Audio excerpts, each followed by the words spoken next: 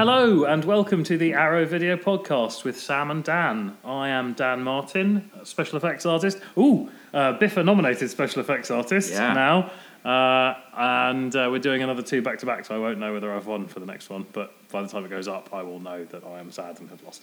And I am joined, as I always am, by my illustrious co-host... Sam Ashurst. And what are you nominated for Biffa? Oh, yeah, I should probably say that, shouldn't I? Best Special Effects. It's a new category they have at the Biffas this year. And, it's for a film called Double Date. Mm-hmm. We talked about Double Date before? I mentioned it. Played at Fright Fest, did quite well there. People seem to like it. It was really good fun. And you know the person I was working with most on that, the creature performer, James Swanton. Yeah. He's a fantastic stage actor in his own right, and I'm sort of trying to turn into the next Doug Jones, I guess. He is an incredible actor. Yeah, great actor. And I've got my own little bit of showing off to do this week. When this podcast goes out, it will be a couple of weeks before my music video, which Dan also worked on. He did some explosions for. That's going to be on music video that I directed is going to be on Channel 4 on Channel 4's Random Acts at midnight on Thursday, December 14th, which is the same day Star Wars The Last Jedi comes out, so I'm sure... Is that a coincidence? Everyone's going to be home watching mine. Yeah, Lucasfilm's not going to know what hit them. Yeah. Well, Disney, I guess now. Suck it, Lucas. We thought this would do much better. The earlier screenings were good, but there was a real drop-off for the late night screenings. They're normally... Oh, no, it's Thursday, so it's the midnit's the first one. Well, whatever happens, George Lucas is going to be at home sad. He doesn't give a fuck, he sold it. I know. He's at home in his Scrooge McDuck-style swimming pool. I do. Diving into coins. I thought we were going to carry on the joke that we were competing with George Lucas, but no, we've gone into the fact zone. Oh, sorry, I didn't. Yes, George Lucas did sell it to the mouse. Yeah, so it's the mouse that is going to be at home crying. But anyway, we're not here to talk about Did you do anything else? My incredible music video or Star Wars or even Dan's Biffa nomination. We're here to talk about coffee. Yes. I was going to say the other one. What was the other one?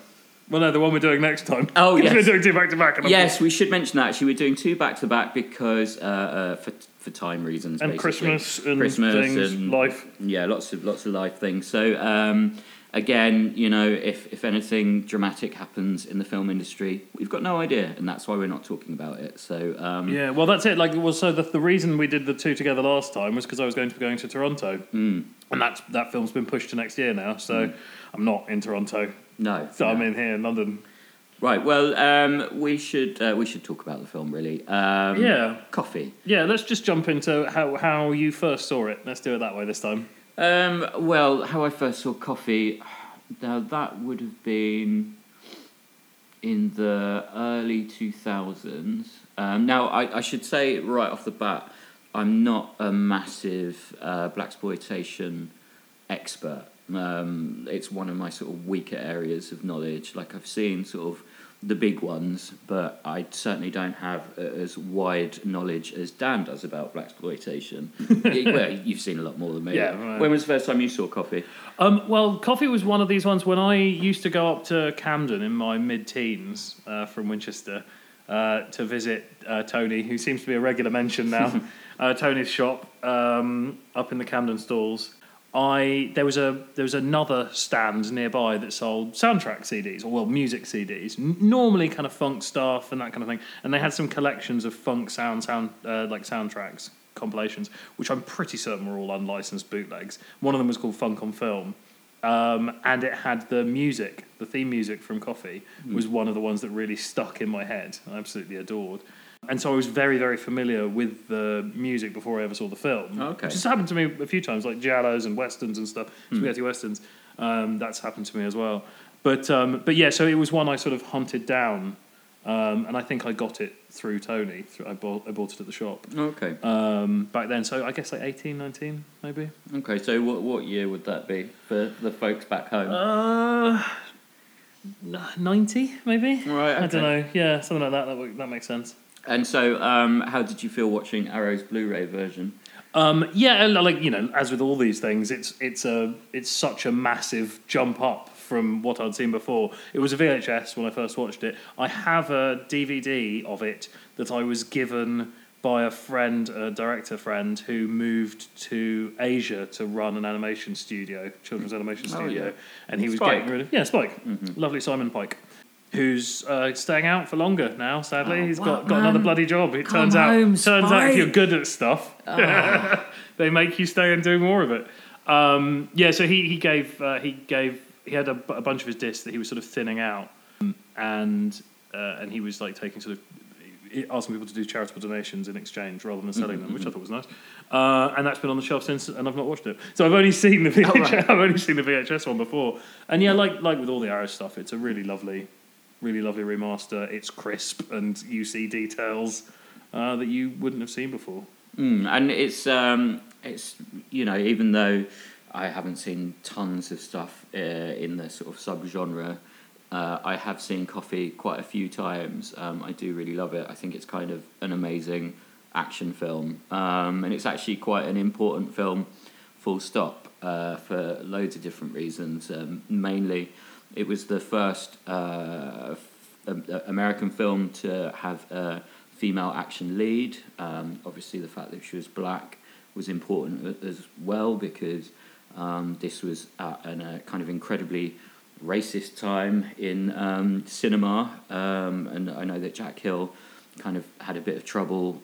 Not only did he want black people in front of the camera, he wanted black people behind the camera, but because of the way the system worked at that stage, there just wasn't really any crew. The only sort of person he could get was a stuntman. He couldn't get any sort of technical people, whereas obviously today you'd be able to quite easily. And so I know that one of the things that Jack Hill is sort of most proud of in the film, or about the film, is the fact that he brought black actors and characters into the mainstream, which certainly wasn't the case at the time. It was a really big success as well at the time. It made a lot more money than a lot of other people thought, and I think Hill's career and Greer's career as well, kind of jumped a few steps because of the success of. Oh, definitely. Coffee. Yeah, it was her first lead role, and actually, interestingly, it kind of started life as kind of like a rip-off. You know how in Hollywood sometimes you get those movies where like two animated Bugs films would be released at the same time. Weirdly, my brain immediately went to Ants and Bugs as well when you start to describe it. I know what you mean. Amazing. So there was two Volcano films or two there you go. At the same time as well. Yeah, two End of the World movies. Armageddon and Deep Impact. Yeah, exactly. Same year. Yeah. So that kind of thing. However, this wasn't a coincidence. Basically, the producers had heard about a film happening at Warner Brothers, which was basically a black female lead revenge movie. What was it? That was Cleopatra Jones. Yeah, Cleopatra Jones, yeah. And so they kind of put Coffee into production kind of partly as revenge, because they got a bit messed over. They were involved in it to start with, and then they weren't anymore. So they approached Jack Hill and basically told him that that they want to do a black female revenge film.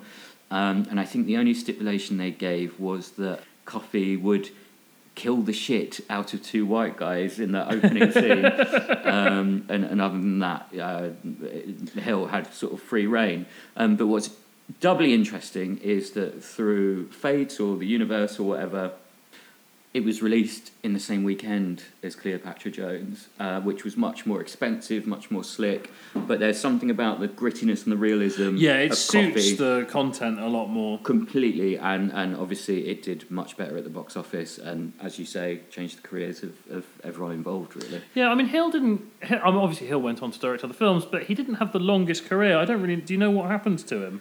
I don't know. He did he only did maybe half a dozen more films after this, I think. Yeah. No, I don't actually know why he stopped. Maybe he felt Answers on a postcard? Yeah, right into Arrow, our Arrow email address, which we'll give at the end of the show if we remember. I'll try to remember. But I mean, I really like Jack Hill, like a lot. And we could talk all day about his other movies, but with Coffee specifically, I think that this is a really underrated script. I think the dialogue is amazing. Yeah, very cool. You can see why Tarantino likes it. But also the direction as well. There's a lot of a lot of visual stuff that foreshadows stuff later on, and you only really sort of pick it up the second time you watch it. And yeah, it's just a really, really well written, well shot film. How do you feel about the direction and the script, Daniel? I like it. I mean, to be honest, as good as the direction and the script are, it's always going to be a film with an insane amount of violence and nudity in it. Like, I think that is as much to do with its success as the actual quality of the film. Like, it's a really exciting, fun exploitation movie that also happened to be a blaxploitation movie. I think my point is more that with a lot of these kind of exploitation films, like across all the subgenres, you do get a lot of violence and nudity, across all of them. Yeah. And, he could have just done that. No, you're right. But I think there's more. For me personally, I think it's more the dialogue's more natural. The sort of psychological approach is more interesting. Like there's a moment. No, you laugh, but there's a moment where Coffee has just killed those two guys. She's talking to the cop about the morality of what she's done, and he is sympathetic. Is this the first cop scene? He's sympathetic to. Oh, no, not the very first Okay. one, but anyway, he's sympathetic to the drug addicts who are basically committing crime to feed their addiction. And there's a moment you don't get that in a lot of these films. Normally, it's just good and evil. The baddies are the baddies, the goodies are the goodies. But this is a moment where it's like, holy fuck, what is the morality? So it's interesting that this was anti-drugs in '73, which was a slightly unusual take for like counterculture films, and yet it was anti-drugs without being down on the drug users. It was down on the drug pushers and the drug sellers. And so obviously Greer's character is avenging the hospitalisation and vegetabilisation of her younger sister, who was given a hokey bunch of heroin, like cut heroin, which is... What are we doing about spoilers on this one? I think, it's fine. Which is ultimately iconic what film. sort of saves Coffee later, because they try and inject her with heroin, which she herself has swapped for something else. And it's only because she's swapped it for something more innocuous that she is saved. So there's that kind of like little mirror where both of the sisters are injected with something that people think is heroin and isn't heroin. Yeah. And in the sister's situation, it hospitalises her, and in Coffee's situation, it allows her to stab Sid Haig in the neck. Yeah, and there's just really interesting stuff, like all the stuff about the dream state that she feels that she's gone into, like she's almost living a nightmare, and that comes back sort of right at the end. So I don't massively want to spoil that, but sort of background characters become kind of important later on. And, I just think that there's a lot going on there, and you mentioned the nudity. Did you have a problem with the nudity, Dan? I don't have a problem with the nudity. It's very difficult not to talk about the other film, the one we're doing on the next podcast, but I'll save that. The on the subject of nudity. But no, I mean, I think it was one of those films. I was older than when I saw Nuns on the Run, but it was still surprising. Wait, what? It was like... It feels like a more legitimate film than you would see that much nudity in, and it was interesting the context of it. So casual about it. Nuns on the Run or Coffee? Coffee. Nuns on the Run. I mean, Nuns on the Run I saw when I was like, I don't know how old I was when it came out, but when it came out. Mm-hmm. But yeah, no, I think that there's no sort of... I know it, exploitation is the name, but I don't think anyone was being exploited. And No. But so one of the arguments I've heard about exploitation cinema, and I don't know who this came from, but it was in a documentary or an interview or something, where they were talking about it being really it's about the exploitation of the audience, not the exploitation of the people making the film, because it's like, you're paying the same for this as you're paying for a regular movie. We've made it for Tuppence Halfpenny, and we got all of the exteriors from a film lab in Romania because someone couldn't afford to get their negatives back, and it's all been made with sleight of hand and contracts, and yet you're paying full whack for it. And I've always quite liked that as a distinction. I mean, obviously there are exploitation films out there where people behaved unpleasantly and it wasn't fun for the people involved. And I think that comes across. They're not very nice films. They're not films I enjoy. But whereas this doesn't have that. And it doesn't. And you know, Pam Grier sort of was asked about this side of it, about the nudity in the film and sort of how she felt about it. And she quoted feminist Gloria Steinem and said, it's not oppression when you want to be beautiful and powerful for you. So she was basically enjoying, and Jack Hill says this as well, that she was basically proud of her body, and so, you know, why not? Yeah, and she is, like, powerful. Like, she's a very, very powerful character, and you... powerful. You always feel like this woman is unbelievably kick-ass. Absolutely. Yeah, and, just to talk about, like, what you mentioned about, you know, being shot for a couple of dollars or whatever, this film was made in 18 days. Yeah. Super quick turnaround. Insane. I think, you know, it's quite hard to put together a movie with this much, like, I don't know, cool stuff and variety and set pieces. Yeah, it's definitely quite wide-reaching considering that. They lost an actor halfway through as well, didn't they? Yeah, they did. Yeah, the cowboy. Yeah, which is I feel is maybe part of why background characters come to the fore, because they had someone step up and do like. Oh well, actually, I'm not. I'm talking about something that's very specifically put in. Oh, okay. So you know the blonde stripper when they meet in the pub. In the bar. Oh, okay, yeah. The blonde stripper in the background is, spoiler alert, the blonde at the end. Yes, yeah. So stuff like that, which is... Yeah, that's nice, like seeding characters. Yeah. Completely. And Hill sort of, in terms of seeding characters, he paid attention to this kind of stuff because, you know, the one-eyed guy, the guy with the black in his glasses, Hill deliberately cast an actor with one eye so that he could do that glasses trick, because his logic was this character appears and then vanishes for a long time in the movie, and so audiences might forget who he is. So give him something visual like that. Yeah. And this is what I'm talking about. These are the sort of, you know, ideas that people, not every single director would necessarily have. One of the writing doesn't say much for how he felt about the audience. Well, no, but still, what I was going to say was one of the like people that writes about writing. I can't remember who it was, like Blake Snyder or one of those guys. Sure. Says give each character a limp and an eye patch. Amazing. Which they mean as shorthand for something super recognisable.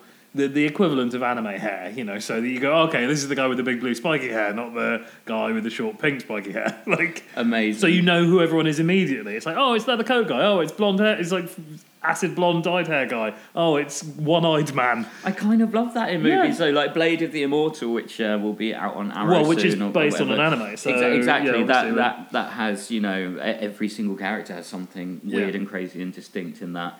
And I'd like to sort of talk a little bit about Sid Haig, because I think he's great in it, fantastic in it, and he's great in general. I think slightly underrated actor. Obviously, he's been relatively rescued from obscurity by Rob Zombie. Well, but he was not so much that he was rescued. It's more that he was coaxed back. Yeah, because he decided to step back from acting because he was sick of playing bad guys who got to do nothing more than point guns at people. Like, I'm a fucking classically trained actor. I don't want to do any of this. And the thing about Haig is that, and Hill makes the most of this, I feel. He never wastes him in a close-up, and by that I mean he's a very physical actor, and he kind of acts with his whole body. I mean, go to Spider, baby. Well, exactly, yeah. But this is what I mean. The great actors, it's not just a performance with the voice. It's not just a performance with the face. It's the whole body. Yeah. And Haig is eye acting. Yeah. Bit of eye acting. But eye acting and then whole body acting. Exactly. and that's Haig. And I just think, he's really, really charismatic and creepy and horrible and nasty in this movie. He's just so fucking great. And he'll let everyone sort of contribute their own ideas, and Haig was playing an Armenian character, and because he's from an Armenian background, apparently written as Arabic. Interesting. But Haig was like, yeah, I'm going to do it Armenian. Yeah, amazing. And just little things like the scene where he's sitting by the pool when Coffee's sort of in prison. and he sat there and he's got the handkerchief with the knots tied, like a Gumby. Yeah, that was his note. That was he his brought that detail in. because he remembered handkerchief. his Armenian relatives having the handkerchief. Oh, that's amazing. And apparently, Pam Grier, a lot of her sort of contributions or details were linked to weapons, including using the bobby pin as a deadly weapon. Gouge. And Hill says, that Grier had a lot of quite intense experiences. It was her suggestion to hide the razors in her hair as well. Well, there we go. Yeah. That's amazing. Right. Sorry, you were going to say, but Grier had bad experiences. She basically had life experiences which had taught her that you can use a bobby pin sharpened as a weapon, and presumably the razor blades in the hair. That's an awesome detail. I've got a little Sid Haig note for you. Oh, yeah. I was listening to some old Sid Haig interviews ahead of doing this, and he was talking about the fact that during the scene in the car when he eventually gets stabbed, they split that between a location shoot for the pre-attempted sexual assault bit and then a studio shoot for the more like closed set kind of stuff. But on the studio shoot, Rosie Greer was standing watching. Oh my God. Yeah, Pam's slightly worrying, imposing uncle. He's our uncle, isn't he? Mm-hmm. Yeah. So yeah, he was watching throughout that scene, and Sid said he found it very upsetting. Well, I'm good. Yeah, good on Greer. Make sure Pam's all right. Go and check on my niece. Yeah, and there's sort of some other interesting sort of family details about the film, I guess. Yeah, basically Alan Arbus, who played the sort of unlikely crime thug leader, is Diane Arbus's brother, so the famous photographer. Oh wow, okay. It's quite interesting. But anyway, we should wrap this up. That was trivia. Yeah, that's all right. No, let's do it. Do you want to do some recommendations based on it? Yes. How about you start? Okay, so obviously after 73, when coffee kind of exploded onto screens, there was a big push. One of the nice things about exploitation films, blaxploitation films, is that they're quite quick to make if you're shooting them in 18 fucking just days. Ridiculous. My first recommendation is another blaxploitation film. It's from the following year, 1974. It's directed by John Kaplan, who also directed Over the Edge, which I think we've talked about before. Yeah, great film. Fantastic movie. And it's Truck Turner. Oh, nice. Which was Isaac Hayes, moving from behind the camera, doing music to in front of the camera, although he still does at least most of the music in it. And that was another one where I heard the soundtrack before I saw the film. And there's a 9-minute car chase in it, and the track for that is 9 minutes long, and it was on the same compilation CD as the Coffee theme when I first heard it. And it's called In Chase of the Pimpmobile. And it's absolutely fucking brilliant. I think I've got a German Blu-ray of that. I think that's the only Blu of it. And it's not the best print, so if someone could really give that a nice scrub, that'd be great. Arrow? Yeah. But yeah, that's a fantastic film. If you've not seen it, it's well worth checking out. And if you're kind of like me and you not an expert at blaxploitation, I think Coffee is a really good entry point. And actually, if you're a Tarantino fan and you haven't watched any of these films, then it's kind of part of the education, I think. Certainly Coffee's opening scene kind of has elements of Pulp Fiction and elements of Jackie Brown. So in addition to Coffee, I would recommend that you watch Foxy Brown, which is also on Arrow. It's another lovely print, and it's one of the only other blaxploitation films I've seen. But I love it. It was intended as being a sequel to Coffee, so if you love Coffee, then it kind of makes sense to watch Foxy Brown. And it was only sort of changed when the production company, it's AIP, they did some research and realised that sequels to blaxploitation movies don't tend to do particularly well. So they did a last-minute rewrite and retooled it. It was going to be called Burnt Coffee, wasn't it? No, I think, was it Burn Coffee Burn or something like that? Something like that, yeah. Yeah, anyway. Yeah, so Foxy Brown, you can certainly see the elements that connect it to Coffee in the film. Like, you definitely can see it as being a sequel. But it's also its own thing, and, it feels like it's got a bigger budget. It's got, like, this title sequence, which is kind of like the most amazing Bond movie you've never seen, with Pam Grier being both James Bond and the women that and the dance. sexy silhouette ladies. Exactly. So, yeah, man, Foxy Brown from 1974. If you love coffee, you'll love that. And if you've seen neither of them, then buy both of them because it's an amazing double bill. Yeah, it's fantastic. Can I give you a bit of Sid Haig, Pam Grier trivia? Sure. When Sid was cast for the judge in Jackie Brown, Yeah. which was a sort of... Apparently he was phoned by Tarantino and was just told he was doing it because Tarantino wanted him for Pulp Fiction and it hadn't worked out. And so he turns up to do that, and he hasn't seen Pam Grier for 27 years at this point, I think he said. And it turned out they got onto set and Pam hadn't been told that he was going to be in the scene.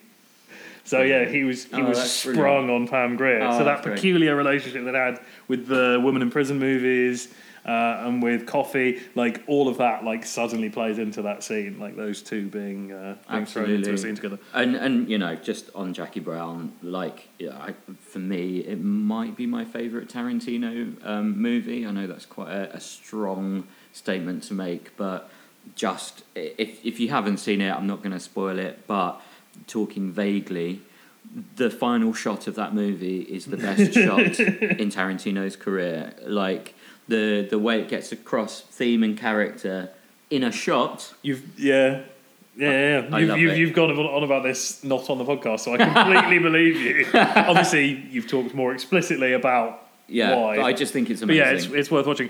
Follow Sam, DM Sam on Twitter if you want him to explain his theories on it. It's nice, it's good stuff. Yeah, thank you. Right, good. My second recommendation, and I've got I kind of want to do a little rundown of blaxploitation recommendations as well, but my next recommendation is a blaxploitation genre cross. It's a horror blaxploitation called The Zombies of Sugar Hill. As far as I know, it's the only blaxploitation zombie movie. Obviously, they had an Exorcist knockoff with Abby, and the Blackula movies, obviously, vampire films. So there are other examples of horror blaxploitation. I think it's the only zombie one. It's really fun. It's got Baron Samedi in it. It's always good value. It's also directed by Paul Maslinski. It's the only film he ever directed. His main career highlight, other than that, is he's one of the main producers on all of the Police Academy movies. So, yeah. That's well worth tracking out. It's high recommendation indeed. Yeah, watch all the Police Academy movies. Those are my recommendations. Mission to Moscow. It's fun. It's fun to see how broad it goes as a subgenre. It's got so many little facets within it. Amazing. That sounds great. And so my second recommendation, I'm going to use this opportunity to veer into my area of expertise, which is Shaw Brothers movies, but I think you'll agree that this is relevant. So the movie's called The Sexy Killer from 1976, otherwise known as The Drug Connection.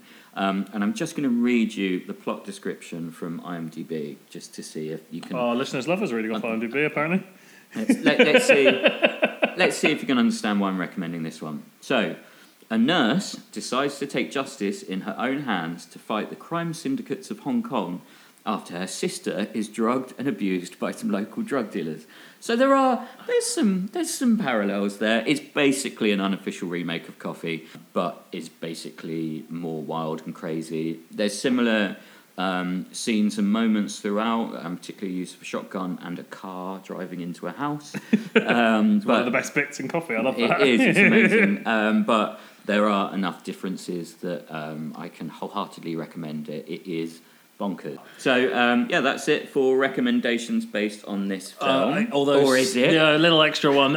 Check out Bone with Yaphet Kotto. It's... Oh, yeah. I saw it quite late in the... it wasn't one of the first run ones that I saw. I mean, obviously I saw it quite late. I wasn't old enough to see it when it came out, but when I discovered blaxploitation, I didn't see it for a few years after that, and it's absolutely fantastic. And Yaphet's an amazing actor, just incredible. But it's one of my favourite of his performances, I think. And it's a sort of response to racial panic and white, the building strength and confidence of the black community in America, and how urban white America was responding to it. Do you know, for example, the only time the NRA in the States have petitioned for stronger gun control laws was when all of the like black communities started getting guns when the Black Panthers started wow. taking hold, and suddenly white America was like, oh no, not like this. Oh god. And that was the only time they pushed for stronger gun control laws. It's Wow. ridiculous. So yeah, Bone's sort of part of that like socio-political hubbub, and it's fantastic. It's Sounds great. very interesting.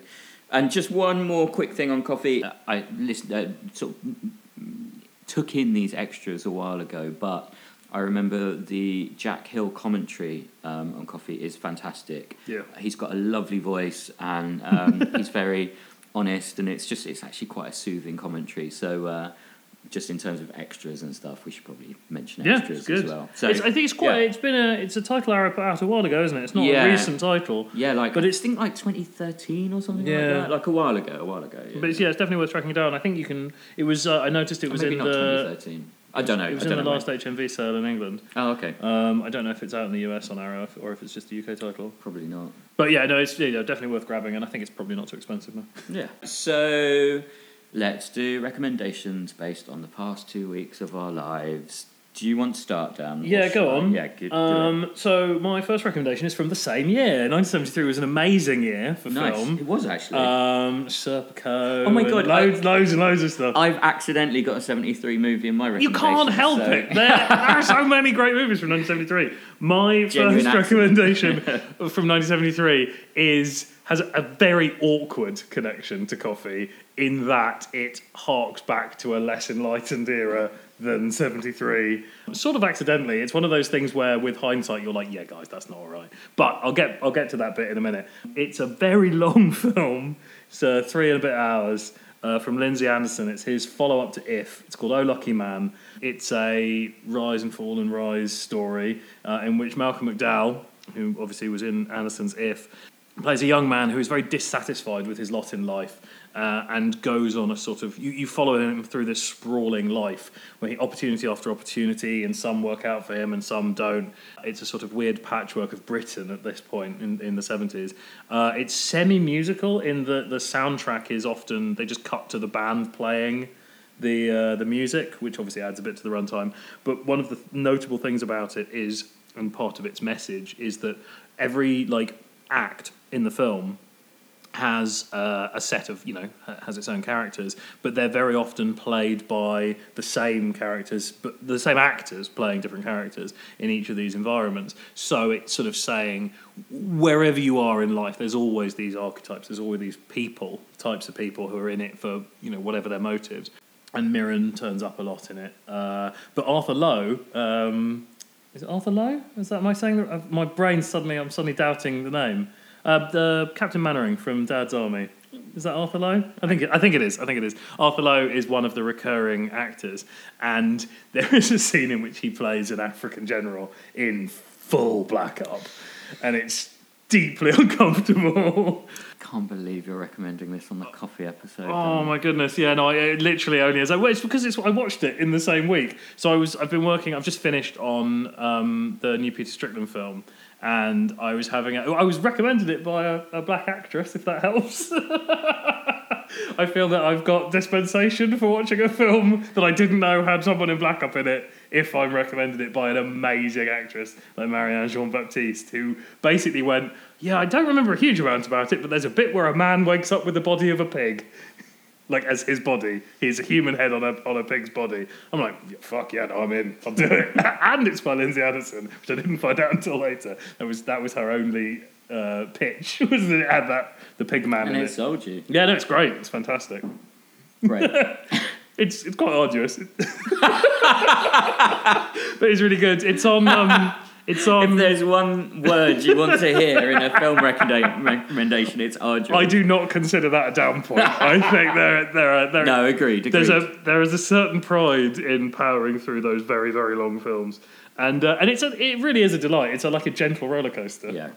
I mean, Half-speed roller coaster. spoiler alert, in our next episode, I'm going to be recommending a 4-hour, 17-minute experience. I think you've got me beat. I don't think I can. I don't mind long viewing things. But my first recommendation from the past couple of weeks is not going to be a 4-hour movie. It is a 1 hour 43 movie. named The Disaster Artist. Zippy. Now, I watched this twice because I love it so much. Both at screenings, one on my own and one in which I took Dan with me because I knew that he would love it so much. And he did. Now, just in case you don't know what this is, it's basically a biopic of a terrible director named Tommy Wiseau, who made one of the worst films ever made called The Room, which it was so bad people love it. One of those films, I'm sure you know this if you're listening to this podcast, you know all about The Room. You probably know all about The Disaster Artist. It's out this week in the UK. James Franco is a revelation in it. Fantastic. He definitely deserves, and I actually feel like a lot of people have poured scorn on me for this, but I feel like this is something that could definitely get a Best Actor nomination at the Oscars for Franco. I feel like it's in with a shot at Best Picture and definitely Best Adapted Screenplay.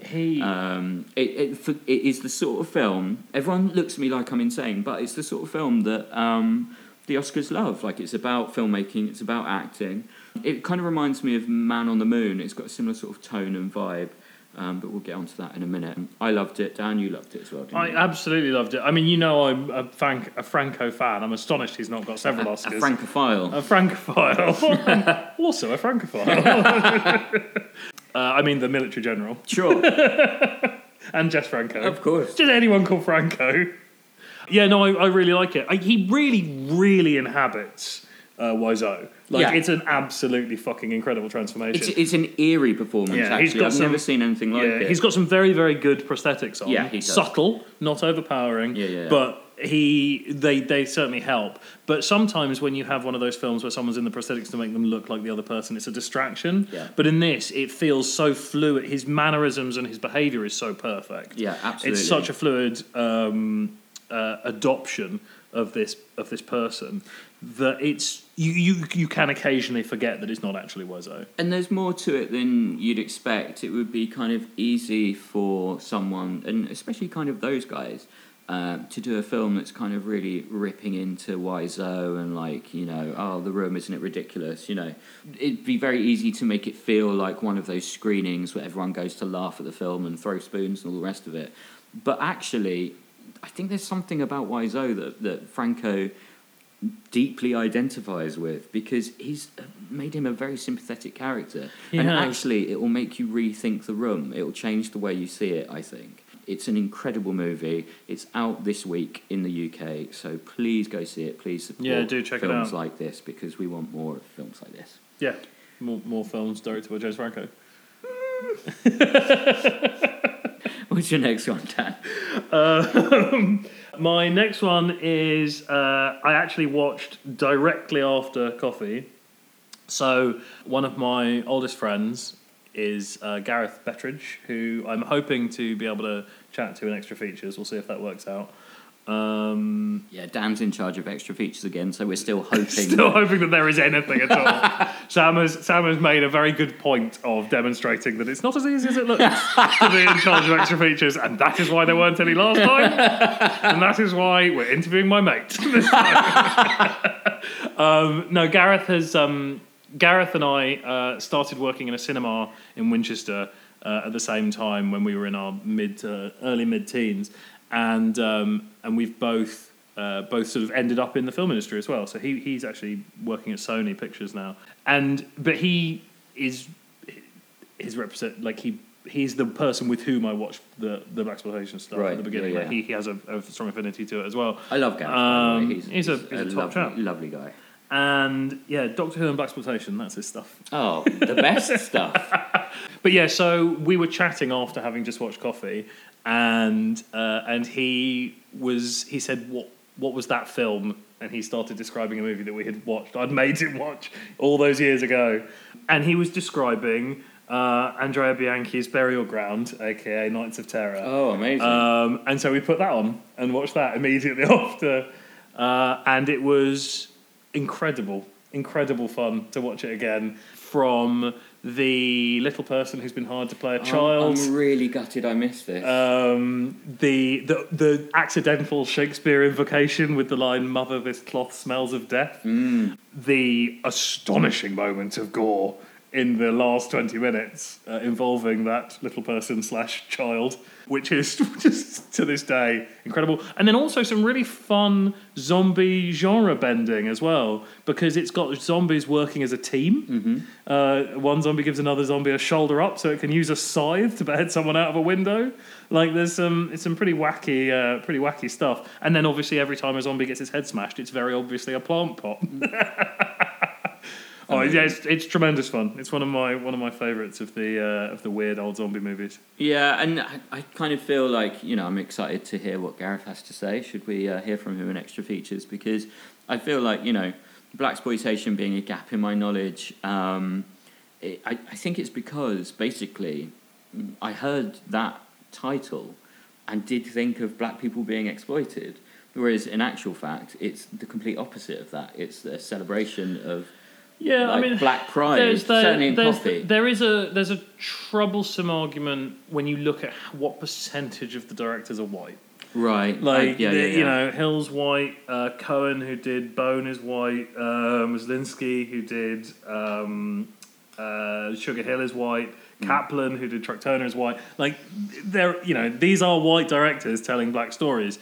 And they are obviously all through a caricature lens. Like, rewatching Truck Turner again recently, a director friend asked what were my favourite car chase sequences in films. He wanted to beef up on some extra car chases he'd never seen for a project he had coming up. And I said, right, you're coming round and we're watching the German Blu-ray of Truck Turner because it's got a 9-minute car chase in it with an amazing bit of music. And I had forgotten how it borders on pantomime. I think that's it. And I think that's why I like the Jack Hill stuff, because, it is less caricature-y. It is more a collaboration rather than, a quote-unquote exploitation.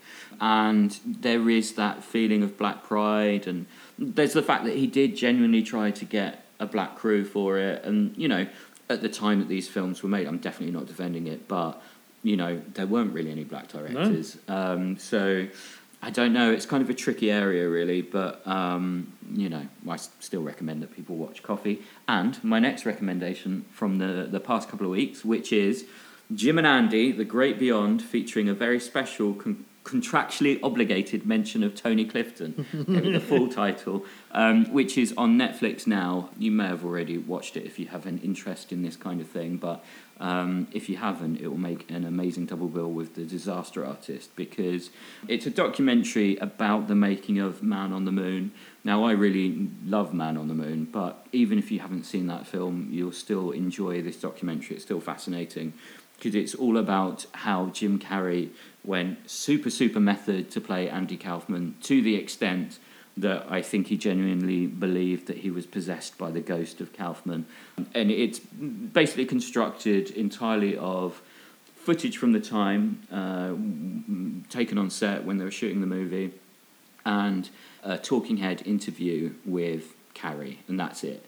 It's not like one of these making-of documentaries where they talk to everyone involved. It's literally just Carrey reflecting on making this movie, 20 years ago?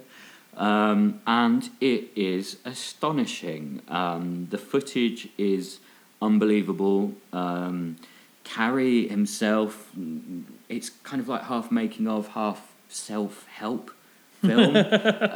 Because obviously Carrey has become a little bit of a... Well, he's kind of always been a bit of a hippie, and he's always been interested in stuff like quantum physics and all the rest of it. And so, yeah, it's him sort of giving his philosophy on life. And actually also, you get an incredible, weird insight into his general career and how much his movies lined up with what was going on in his life at the time. Yeah, it's a really, really fascinating, very weird documentary. It's from the guy who directed American Movie, which is a American Movie is incredible. It's just a great film as well. So yeah, that's another recommendation. So I'll definitely second that. So here's the thing: I don't know very much about Andy Kaufman, and I'm not a massive fan of Jim Carrey. Right. I don't like gurning comedy very much. So I've never seen Man on the Moon. Yeah. But I love American Movie. Yes. Will I enjoy Jim and Andy, The Great Beyond, featuring a special contractually obligated mention of Tony Clifton? That's a tough one because yes, in that you will learn about Andy Kaufman, basically they give as much information in the documentary about him as they do in the movie. Okay. And he is just, I was a Kaufman fan going into Man on the Moon, so that's, that kind of hooked me already. He's just a really, really, really important and interesting comedian. I used to do stand-up comedy, and so yeah, and it was slightly influenced by Kaufman, and so I do think that you'll probably enjoy it if you can get past the fact that it features Jim Carrey, who, presumably you hate. Well, I don't hate him. I just there's a lot of films to watch. Talking of which, going on to my third recommendation, yes, which, given my fucking high horsing a second ago about picking and choosing your movies, looking forward to this. Sam's just looked at my list, I think, and seen it, is The House. The Will Ferrell, Amy Poehler movie from this year, directed by Andrew Cohen. It was... The first I heard about it was everyone talking about how it was obviously going to be a piece of shit. They weren't letting critics see it ahead of release, which is always a bad sign. It was... I think they pulled back the release date a little bit. All of the telltale signs that mean a movie's going to be terrible were there. And my wife and I watched it on a Sunday afternoon on Amazon On Demand because it was a comedy and we didn't want to have to engage our brains.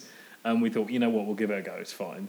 And I really enjoyed it. It felt like a revisit of the sort of Volunteers, Bachelor Party era 80s comedies. A lot of the complaints about it were about tonal inconsistencies. They were saying it doesn't make any sense that these characters would behave like this. I literally don't give a fuck about any of that. The tonal inconsistencies are fantastic. It's by the guy that directs, by Andrew Cohen, who directed Talladega Nights, which is it's probably my favourite Will Ferrell movie. I really like tonal inconsistency. It's a fantastic way of sideswiping people. It's why I enjoy Korean films. It's very, very violent in places, which is always hilarious when it's done in a comedy setting. It's obviously not going to be for everyone. I also quite like Freddy Got Fingered, but I really, really enjoyed it. And I think it's if you've got a lazy afternoon and you've come back from a slightly boozy Sunday lunch, it's a really good watch. Oh, and we play a comedy movie game now. Whenever we watch a modern American comedy, it's how long until Jason Mantzoukas turns up. We place bets. When is the Mantzoukas cameo? He doesn't have a cameo in this. He's got a main role. He's third string and he's fantastic in it. It's really nice to see him getting some proper screen time. And he's very, very good in it. Now Dan and I are very lucky in that there is a young man who listens to this show named Nick Vestberg, at Nick Vestberg on Twitter, and he's done a Letterboxd collection, film list, Arrow video podcast on Letterboxd. Now, the reason Dan's laughing here is because he knows full well that he's tainted that beautiful collection of films. I used to look on it with pride. Technically, he's got to add all of the Police Academy movies as well. He is a bit behind Nick, so pick it up, Nick. We really appreciate it's an amazing thing. You know what? I actually use it as a tool to make sure I'm not recommending films I've already mentioned. We're only, 12 in? 11 in? Well, thank goodness that's the last we'll hear of The House from 2017. Yeah. No, I'm going to recommend it every week. So, Sam, what's your third recommendation? It's The Outfit, which is also from 1973, purely coincidentally.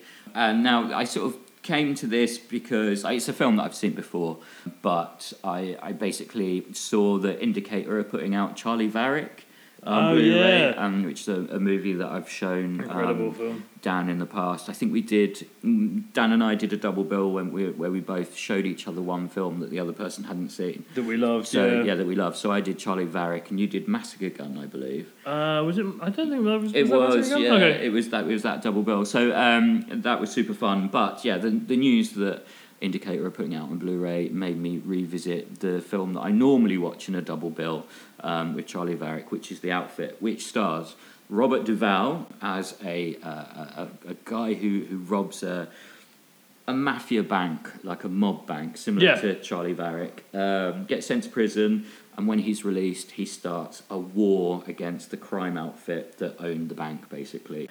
And it's got Joe Don Baker in it. It's got Karen Black. It's an amazing cast. Timothy Carey, for all the Timothy Carey fans out there. I know there are some of you listening to this. Yeah, it's an amazing film, super cool, and it has the best final line of any film that we've recommended today. And final sequence. You say that, but you've not seen The House, have you? Oh, God.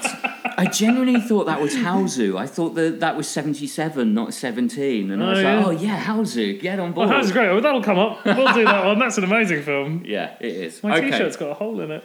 So, Dan has a Hausu T-shirt. Bright orange shirt. That he's known for as long as... That he's had for as long as I've known him.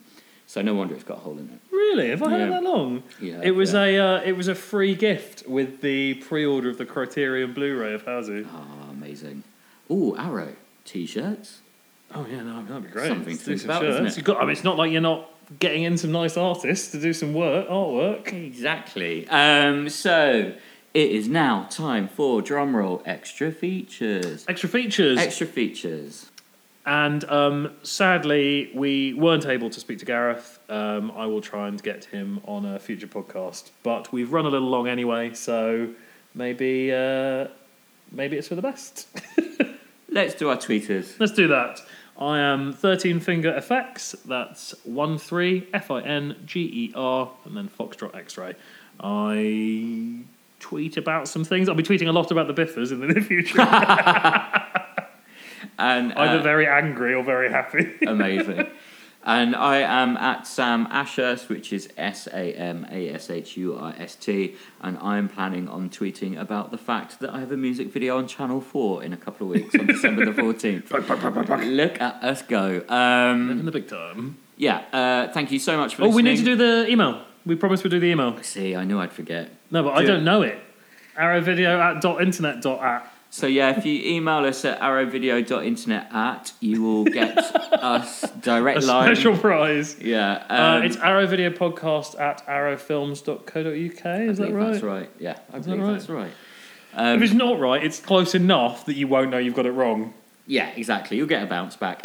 We've said it right on one of the podcasts. Definitely. So. Just go and listen to all the podcasts. If you do message and you don't hear back from us, and you might not hear back from us, we might just mention it on another podcast, but just let us know that you've sent us a thing on Twitter as well. Send us a message on Twitter. Or no, just email us. It's fine. And we what actually... if it's wrong? It's fine. Thank you so much for listening, and we double promise, we'll be more professional next time. Speak for yourself. Thank you very much. Bye-bye. Bye-bye.